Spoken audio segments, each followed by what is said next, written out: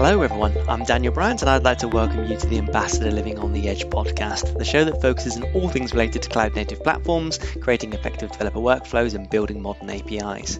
Today I'm joined by Katie Gamanji, Cloud Platform Engineer at American Express and TOC member of the CNCF. Katie has recently been writing and talking about the building blocks of developer experience with interacting with Kubernetes clusters, from the kubectl or kubectl that we all know and love, to other GUI-driven tooling and more.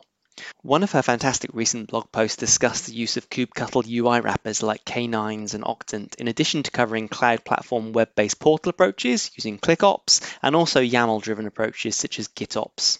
I was keen to hear Katie's analysis of the strengths and weaknesses of each approach and also understand her recommendations as to what to use and when. Additionally, I've learned a lot from Katie recently around the evolving cluster API, and I was keen to understand how this is becoming integrated with the Kubernetes developer experience. And for example, I was keen to understand, is the tooling mature enough to allow us to treat Kubernetes clusters as cattle and not pets? If you like what you hear today, I would definitely encourage you to pop over to our website. That's www.getambassador.io, where we have a range of articles, white papers, and videos that provide more information for engineers working in the Kubernetes and cloud space.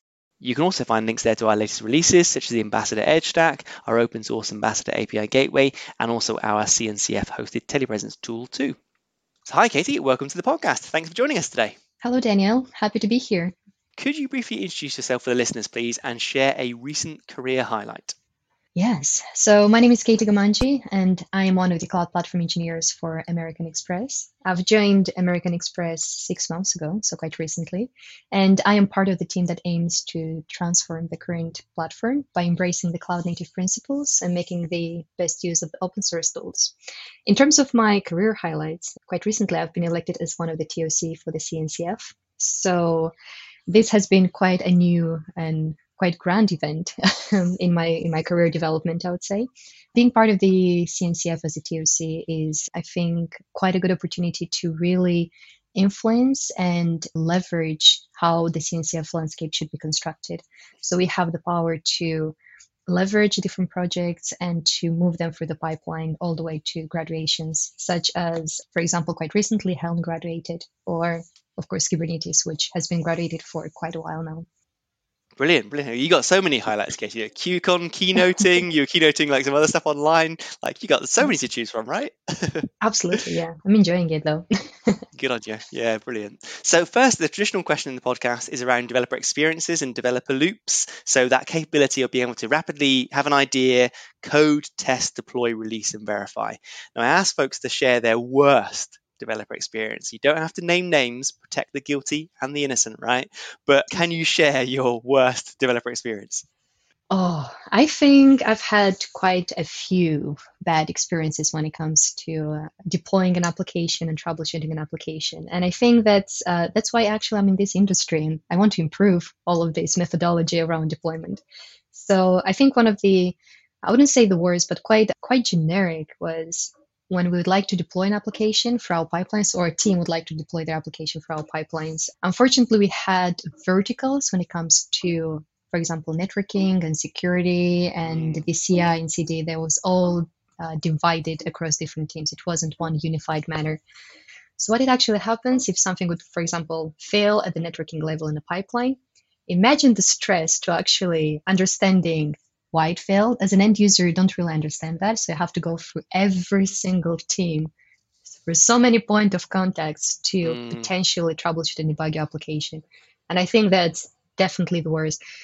What I'm saying is the worst. Sometimes it can take days and it's it's very overwhelming. And I think that's definitely one of the worst DX that we can provision for any kind of engineers. And that's why, as I mentioned, I'm in this industry, in this area of technology where we can really close the gap between all of these functionalities, but at the same time, bring automation around them, bring transparency around them. So the power would be with the developers. They, of course, they will need to be upskilled, but they would have an understanding of how to troubleshoot and connect to the application and how to properly debug it and just reach us when they need to. So yeah, that's my motivation why I'm in this position. But when I started in this area, it was that pretty much 1 day per team. Let's debug this. What's happening? Yeah.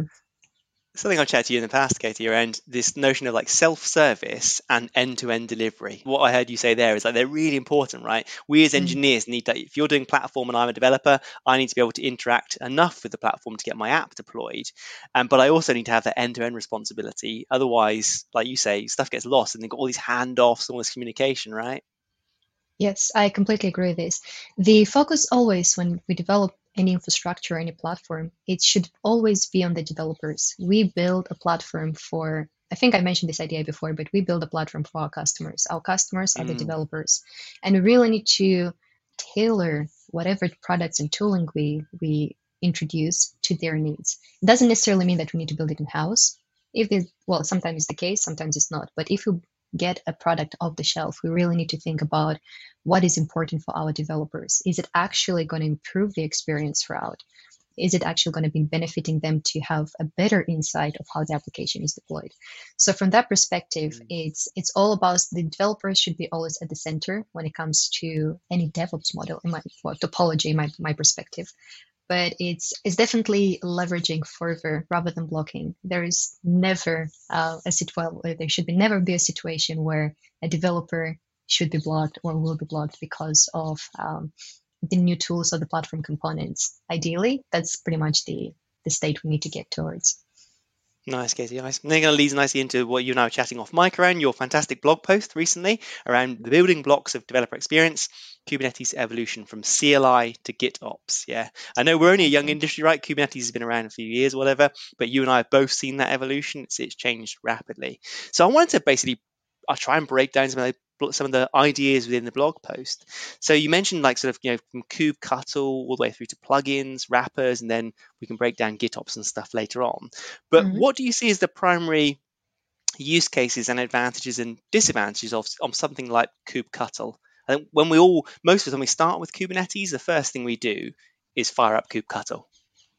Yes, from this perspective, I feel that it is always and generally assumed that all the engineers interacting with Kubernetes are going to be fluent in operating kubectl.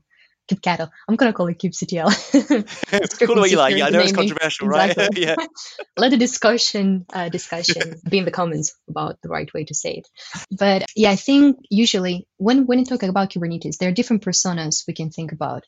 And I've identified currently maybe three groups. The first one is going to be the application developer. They focus really on the business logic. They don't necessarily need to operate with Kubernetes. However, they need to have a mindset that their application is going to be containerized. And this comes with, for example, you need to build a Docker image, or some of the best practices, building the readiness and liveness checks endpoints, stuff like that. They don't need to interact with Kube, but they need to understand how to build the application. The second persona to identify is the application operators, and these usually are the developers that interact with the cluster, and they will have an understanding of the resources in the cluster, how to push an application throughout different stages, how to attach different resources. Now, these two personas, usually the application developers and application operators, sometimes they overlap, but it's not usually the case. That's why I like to segregate them into two different areas. And the last group of users are the infrastructure operators. Now, these are going to be the admins of the cluster. They understand how to deploy the cluster, how to configure it, and of course, all the resources within the cluster as well. So from all of these personas, all of them require a different level of understanding to operate with kubectl and the cluster CLI. With, again, it is wrongly assumed that everyone is going to be fluent within this tool. kubectl is actually a great tool. It's like a Swiss knife. You have more than 40 actions you can do with that. And this is associated with more than 70 flags. So you can really go long miles in terms of how can you build your kubectl command. However, not everyone has that level of insight, and not everyone requires that level of insight. And that's why kubectl is great to start. It's a good way to explore your cluster at the beginning. However, if you'd like to upscale a tool such as Kubernetes to many teams or across like a big organization, you might think about ways to abstract it, ways to maybe visualize it rather than doing it for a terminal. All of these areas obviously depends on the use case, but these are things to really have in mind when introducing a technology like Kube. Yeah, nice. It is. Well, I mean, you hinted at Mm. there, sort of kubectl is very easy to get started, I guess, but it's mastering it is quite challenging. I didn't even know it had that many flags, for example. I'm mainly like kubectl, apply and kubectl get whatever, right? But and I do Exactly. start when I do start debugging, it gets more in depth. How do you think folks, if they need to, how do they go about building that knowledge? Because, like you said, but maybe it's more the infrastructure operators persona you mentioned Hmm. there. I Yeah. guess is it just a case of just playing and reading the docs and learning about all the things they can do? I think it's a matter of practicing and experiencing. The more advanced use cases you have for a cluster, for example, the more advancement you're going to have towards the kubectl commands as well. I think one of my favorite commands. So, for example, in our production cluster, we wouldn't be able to be admin, so we had to impersonate an admin, for example, to modify. It's not a good example, for example. I'm not saying you have to modify things live in the cluster, but when you're actually in an incident, for example, you really need to get into Yeah. to that admin endpoint. The kubectl command would be, okay, you have to edit, for example, a deployment, and you have to this impersonation string. So you have to do it Mm, as group, which would be, for example, assuming into a GitHub group for admins, and then you have to assume into your user as well. So that itself was a very long mm, command, just to do a kubectl edit, which would be quite straightforward beforehand. So like things like that really kind of makes you think like there is different ways to really kind of custom your commands for cluster. Again, mm. it depends really on the use case, but I think the more advanced use cases you have, the more layers, for example, of if you want security, if you want just specific roles to access specific resources, then you get into things like, oh, we have to do impersonation for the kubectl command. Mm. How do we do that? Things like that. This is, I think, it's a good kind of motivator to move forward and to really think if kubectl is the right way to operate all Mm. the time for all developers. Mm. Yeah, well said, Katie. Well said on that one. Because something I've played around with a bit, I think I was doing some Wireshark stuff in the cluster and playing around with like sniffing network traffic. And I found this plugin. I've completely forgotten the name of the plugin. I'll put it in the show notes afterwards. But the plugin was installed using something called Crew. So I mean, I did like Mm. Crew, install Crew, and then I installed these plugins, and I was like, this is really quite cool. It kind of extended the power of kubectl. So I'm guessing is that something you would recommend for folks looking to encapsulate some of their knowledge? Could they sort of take some of the complicated stuff, put it in a plugin, and then expose a simpler command to the users? Absolutely. Yeah, absolutely. I think that's definitely something I advocate for. If you can make it simple, do it. Like there is no way to Yes. overcomplicate things or type, I don't know, like miles of kubectl flags. So from that perspective, yes, I think plugins are quite popular within the industry and ecosystem at the moment. Some of the most widely known, I think, are kubeNS and kubectx, which allows you to change your clusters Oh or yes. Yeah. yeah, or allows you to change your namespaces within the cluster to defaults. As well, kubectl tail has been quite popular, and which allows you to stream a collection of logs from a collection of pods. Usually, you Oh, do interesting. get logs. Yeah, usually you do get logs from a pod. However, Mm. with tail, you'd be able to do get logs on the deployment level. So all the pods, you'll be able to see the latest output with that. So the plugins, they really make it easier for us to aggregate some of the commands together and to simplify Mm. the user experience. And you've mentioned Crew. Now, Crew is a plugin to install other plugins within Yeah. within Kubernetes. So I've mentioned these plugins, and over the time there has been a few patterns discovered in the community, and there was a need to really curate and index all of these plugins, but more importantly to distribute them in a centralized manner. And that's why Crew it's actually important, and that's what Mm. actually took shape and why it's a good tool for kubectl. And with Crew, what it actually offers is easy install of available plugins. So currently, I think there's more than 90 plugins available.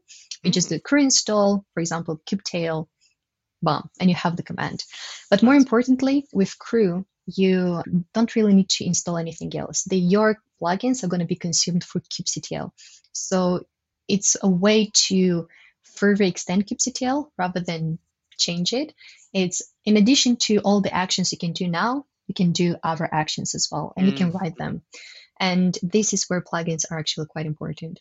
And one thing I want to mention about the plugins as well, they can be written in any language. So whatever Ah. you want to do with Kube, write it in your favorite language and just make it a plugin, and then it's going to be consumed anywhere. And if you want to distribute it, uh, to a wider community, then Crew is going to be the tool. Interesting. So how does that work under the hood, Katie? Does it compose to like a Docker file, or because if I write in Go, if I write in Python, like your laptop may not have that installed, for example. How does that work?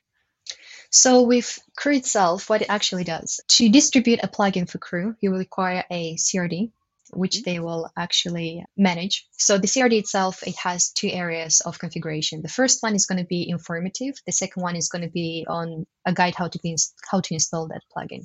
So the informative part is going to have the version of your plugin, short and long descriptions, things which are going to be are going to be helpful for the user to interact with the plugin. It's quite important to mention that here you can have like help messages and so forth. Nice. If you have a more complex plugin, then you can have different flags or whatever comes in the package, and you can really give an explanation to that. And the second part of the CRD is the guides to install. Now, some of the plugins, of course, you can write them in every single language. However, they might be targeted for specific operating systems. So if you run a queue, for example, on Windows, or if you run it on Linux or macOS, it doesn't matter really, but you really can choose to say, okay, my plugin works securely or 100% of the time on this operating system. So you can choose that. The second stage is going to be actually pointing to a zipped file of your plugin. So usually if your plugin is going to be in GitHub, it's just going to point at the release itself, which is going to be zipped. And Crew underneath the hood just does an unzip operation. It will extract the binary. You can actually point to the right binary. Gotcha. So extract the binary. It's quite a lengthy explanation here, but important to mention the steps. So extract the binary, and the binary itself is then put on your local system, local file system. And with the plugins in kubectl, there are two requirements. The first one, it should be prefixed, the name of the file should be prefixed by kubectl. And the second one, it should be placed in one of the binary folders within your path environmental variable. And once it's there, kubectl by default will identify the plugin and run it. So underneath the hood, it's quite a lengthy explanation, as I mentioned. There is, I do demos about this. So if that's going to be easier for the listeners to understand the process. But yeah, once the Crew itself is pretty much downloading your binary or executable and put it on a file system with the right name, with the right path, and kubectl is going to pick it up. That's kind of a nutshell explanation. No, thanks, Katie. To be honest, I'd never thought about this, right? So it kind of makes sense, like the binaries. I suddenly thought when you mentioned like multiple languages, I think I've only ever seen plugins written in Go, and obviously you use compile into a binary. And I was suddenly thinking, how does Python work? Because I've had much fun over the years with different Python versions, right? Different, when I was installing it, and I was just curious about that. I'm going controversial here. My demo is actually a shell script, so I can make a plugin from a shell. Controversial ideas. Here we go. Oh, awesome! Well, like Bash programming, always a winner, right? Let's say that. Yes, well said, well said.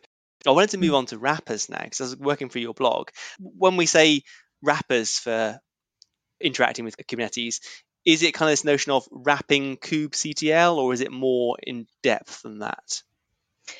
I think there is a reason for why I call them wrappers rather than portals and dashboards. I was really thinking because portal and dashboards, they're so different across when it comes to visualizing Kubernetes resources, and all of them have different functionalities.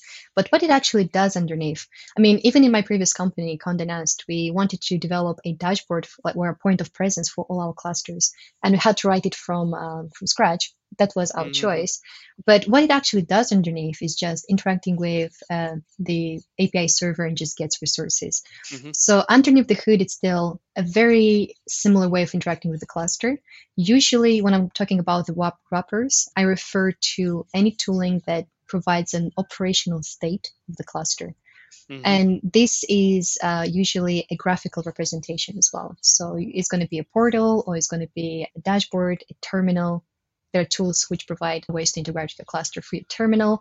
I don't mean kubectl, it's actually a UI in the terminal.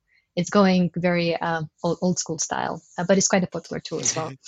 So from that perspective, it's more about how can you visualize a cluster. But underneath that, what's actually happening, it's usually kubectl get commands, mainly. Most of these dashboards are read-only, so they just get the information. And some of them go the extra mile to provision a way to delete a cluster, so delete button or a scale button, or even a port forward. And this is something which is provisioned by Octant, for example. And that's actually Nice, quite cool nice. because for a portal, you can view your application in the UI. Well, it actually ports forwards the application, provides you with a link, and you'll be able to visualize that straight away. So instead of you actually typing kubectl port forward, understanding what's your internal and external port, Yeah, you yeah. just do one click and you actually see your application. But that's usually the extent of operations it does. It's quite basic, but what it really the focus is placed on is a graphical representation, as mentioned Nice. before. And that's why I call it wrappers, because it's usually a wrapper about kubectl commands, a visual wrapper in a way. Yeah. I like it. I definitely think folks I work with, data wise, and the customers, particularly folks that are perhaps they don't want to get into the nitty gritty of Kubernetes, having a UI on top is essential. Yeah, some way of interacting. Do you think the current solutions that I bumped into Octant? I was chatting to Brian Lyles a few weeks Mm. ago, and he's obviously working very hard on that tool amongst many other folks as well. Do you think tools like Octant are ready for the prime time for like a typical developer? The answer to that, actually, I think it's definitely a better place to start. I've been exploring the area quite some time now. Octant it's been open source quite recently, and I think it's got to a very stable state. It's been developed mainly to be used by the SRE team in the VMware Yeah. company. So they have a very strong motivation to make that operational and you can actually navigate through it and so forth. But what I really like about Octant, it really provides a good way to explore a cluster. So for example, as an application developer, well, application operator, I know there's Kubernetes, but I don't want to interact with Kubernetes through the CLI. With Octant, I have a finite amount of actions I can do in the portal, so I can go through for different things. So, for example, you can understand what is a deployment, what's a pod. You can understand there is a cluster and there is a node under the cluster, and this is all because the dashboard is very well organized. Mm, Another good thing about Octant, which I really like, is that they show a resource and any associated resources as well. So, for mm, example, when you have a pod, it's not just a pod. I, Actually, on top of that, you have a replica set. Then mhm, you have a deployment. Usually, with every single pod, you have a service account associated. And mhm. that's just a very basic setup. Sometimes you can have configuration maps, volumes, secrets, ingress. Yeah, It, yeah. it can go the entire mile. But with Octant, you can see all of this in one view with like arrows and Mm, everything. And it can really show, like, really, it's a very good visualizer of, okay, my resource is not just a pod, it's all of these components. But it's so nicely abstracted that I don't really need to think about that. It's somewhere yeah, there. yeah. Yeah, it's somewhere there, but I have the chance to customize any of them if I want to. So in terms of the tooling nowadays, I think Octant is a good tool, and mainly because I was talking about a developer first. I really think they nailed this quite Mm, well. Like, it's really a good tool to use by all the personas I've mentioned before. In terms of let's talk the cool tools. There is K9s as well, which is a terminal yeah. UI. Of course. Terminal UIs are amazing. What it actually leverages, it's actually a wrapper around all the kubectl commands. This is the only tool which does that at the moment, which I found. So what it actually allows for developers is to navigate through your cluster for different pods by using your arrow keys. So that's a different way of interacting. I would say cool. I'm not sure if that's a good word to use, but it's a cool tool to use. And of course, there has been a lot of tools which are to be installed, but they have a paid version for it, such Yeah. as Lens, for example, which is a Kubernetes Mm, IDE. yeah, You'd be yeah. able to install it as a standalone application on any operating system. There has been some tools such as, for example, Spectate. I think Spectate is a great tool, but it hasn't been developed for quite a while. Spectate is usually focuses on your pod and any networking components around your pod. So it will showcase your service and your ingress. So it's a good way to understand the Mm. networking layer. However, it didn't had too much contribution in the past months. So maybe the listeners will find it useful and will decide to contribute to it. I think that's going to be a great idea. Yeah. Thanks, kid. There's a couple of tools I definitely haven't heard of there, so I'll bookmark Mm. them to look later on, and I'll chuck them in the show notes too. Brilliant. Switching gears a little bit onto what you called application ops, and you talked about GitOps, ClickOps, and SheetOps. I'll say that very carefully. You and I off Yeah. mic were chatting about that. But could you run through what you were meaning by that? Because I actually really enjoyed this bit of the blog post. And you've talked about, the kubectl. You talked about sort of wrapping this to be more visual and so forth, which I think is really powerful. But then GitOps, ClickOps, and SheetOps, is it more around the methodologies associated with how developers interact with this config? Yeah, it's really about the techniques to deploy application. Now, if you look at kubectl, it's just a way to manage our resources in the cluster. One way we talked about the plugins and the wrappers, it's still manual labor. You still have to type your commands or your plugins. You still have to click through. With application ops, I really refer to an area where we automate as much of this. So the end goal of application ops is to automate the deployment of an application or the management of the resources in the cluster. And that's why I've identified so far three main areas, or three main techniques. ClickOps is something which is very widely distributed by cloud service providers, and it's just a way to deploy application by clicking through a set of menus. It's one way. I think it's leveraged by an experience such as Heroku, for example. Just click through, your application is going to be deployed. It's a very powerful DX. As a developer, like, you really don't care what's happening underneath. Click through, application up and running. However, with this kind of tooling is some of the questions such as how do you do rollbacks? How do you store your configuration? Can you redeploy any past configurations? All of these are questions which need to be thought about when using ClickOps technique, and maybe creating a mechanism for any of those issues. And the second area, which kind of transitioned, like some of the rollbacks and historical usage, it's a very nice transition to a technique such as GitOps, because GitOps really thinks as the Git repositories as a source of truth of how you want your application to be in the cluster. And what I really like about this technique is that the delta between my local terminal and the cluster is just one PR. So whatever I deploy within my terminal, I just PR it, and then is going to be in the cluster straight away. It's quite a powerful model. But as I mentioned, some of the problems with the ClickOps that we've encountered, with GitOps, we have a version state of the cluster. And that's a very important thing. We can do rollbacks, we can do roll forwards. We have always a state of our cluster in the history of our commits. And that's really a very different way to think about how you manage the state of a cluster. Before, yes, it should be versioned, but now it's versioned in a more native way. In a way, it's coming out of the box with GitHub or GitLab. It's there, so it's a good way for us to further leverage how do we do rollbacks and store our clustering. Yeah, and I think the last technique you mentioned was SheetOps. It's actually referring to Google Spreadsheets. It's a new initiative which has been developed earlier this year. I would like to say that all the puns are intended when I'm talking about this tool. However, if you find to be a tool to be moved forward, please contribute. So SheetOps is a way to control your cluster's resources through using Excel.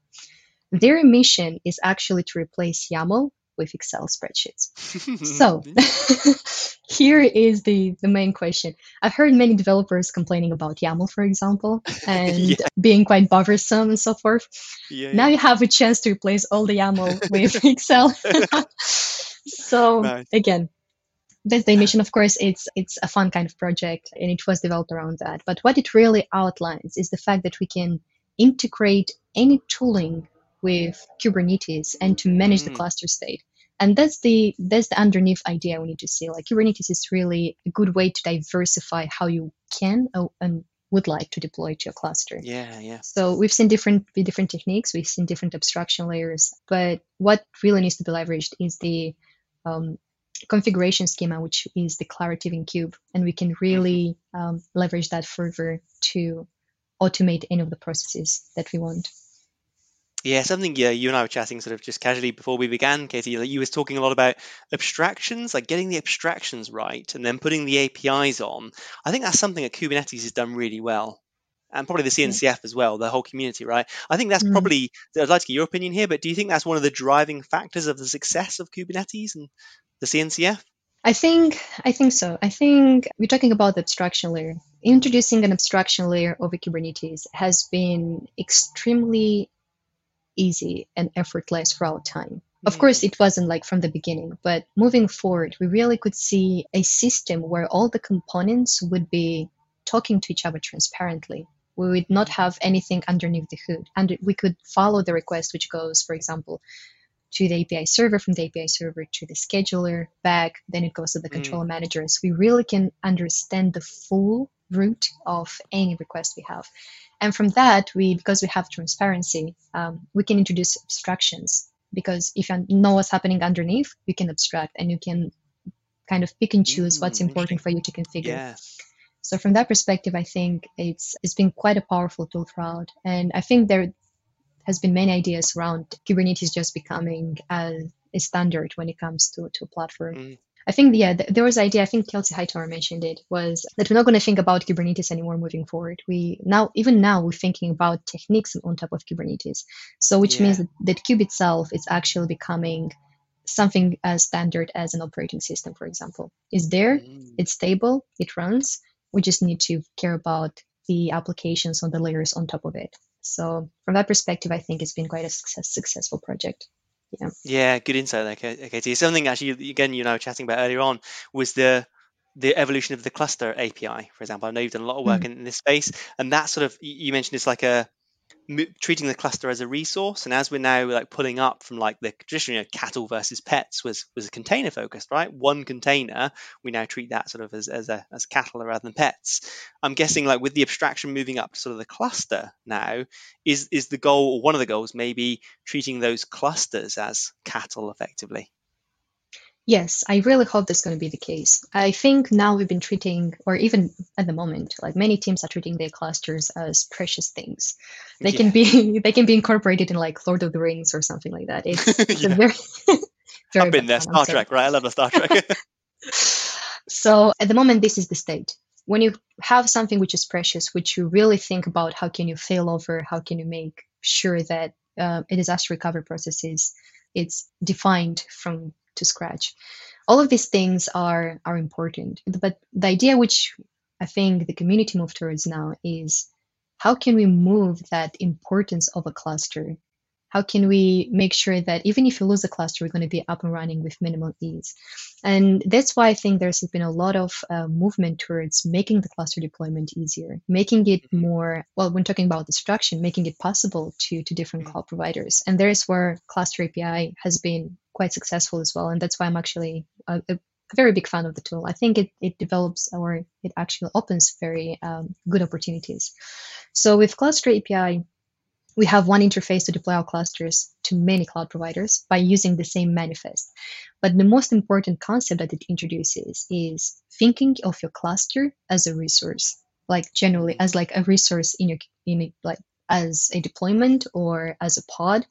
It's the same kind of concept. When you have a resource in the cluster, you have control. Well, you have control managers on top of it, but you can recreate it. You can roll different versions to it. You can delete it. It's all of these operations you can do on top of your cluster. So from that perspective, it's a very powerful concept. And with Cluster API, I've been mentioning the GitOps model, and one of the latest things I've been concentrating on and trying to enhance it and distribute it to the community as much as I can was the integration of Cluster Ops with GitOps. So all the ops here. Yeah, nice. So how can you do cluster operations by leveraging a mechanism such as GitOps? And from that perspective is with Cluster API, we can have our cluster defined in YAML manifests. If you have YAML manifests, you can introduce a configuration manager on top, such as Helm or Customize, which means you'll be able to template all of these resources. And once you have a configuration manager on top or a templating layer, that means that you could use a technique such as GitOps very easily. And the templating layer is optional, of course, but it's a good way to further customize clusters for different regions. We don't want just one set of manifests to be individualized. If we can template it, why not? So we have our manifests, templating, and then we can use a tool such as Argo CD or Flux at the moment to do GitOps. So at the moment, one of the demos I'm doing is how can we visualize our resources for the clusters in Argo CD. It's quite a Mm, scary view because we have Cluster API introduces quite a couple of new resources. It's actually 5 of them. But you have machines, which are going to be instances. With instances, you have machine sets and machine deployments, very similar to replica set and actual deployments in Kubernetes. You have the concept of the control plane, which is going to define your master sets. mhm. So, and this is a very powerful. I think this has been a good movement because we can do rollbacks to our control managers, so we can actually scale up and down, and even change the version of Kubernetes we run in a rollout version. So it's been quite a powerful tooling. But yes, we can integrate it further with something as GitOps. Yeah. Mm, very nice. And I guess that management there, Katie, falls in very much to the infrastructure operator persona. It's something else they have to look after now. So before, I presume they're probably using something like Kind to spin up Mm, their clusters, and now the abstraction really would move to something more like the cluster API. It wouldn't necessarily be for the application developers or application operators to know too much. exactly. I think when we talked about the visualizing, we could visualize an application or a deployment very easily. But you can never really had a good visualization of your underneath like actual clusters. You can have your Mm, nodes, that's fine. But then, for example, if you roll out a new version of if you have a cluster, for example, in AWS, it doesn't matter. You have it there. You can see your instances. But if you're rolling a new version of Kube, how do you see that? How do you actually know that that instance is up and running? How do you know that mm, the version of Kube is the same on on all machines if you're in migration process? All of this is difficult to visualize at the moment. With Cluster yeah. API, because we have resources around your instances, you'll be able to visualize your cluster in a tool such as Argo CD because you can see all of your resources. You'll be able to see the Mm. state of your resources as well. That is an instant win when it comes to really visualizing and how that graphical representation of the infrastructure.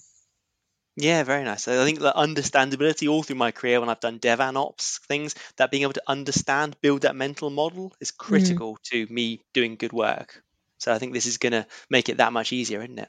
I hope so. Yeah, I'm rooting for very this nice. project to move forward. I'll put the links in the show notes so interested listeners Yes. can then follow your work. And I know you've got some demos that wouldn't translate too well to podcasts, but definitely worth looking on YouTube and so forth. So I'll put those links Yes. in. Yes, So please. wrapping up, Katie, what are you most excited about working on in the future?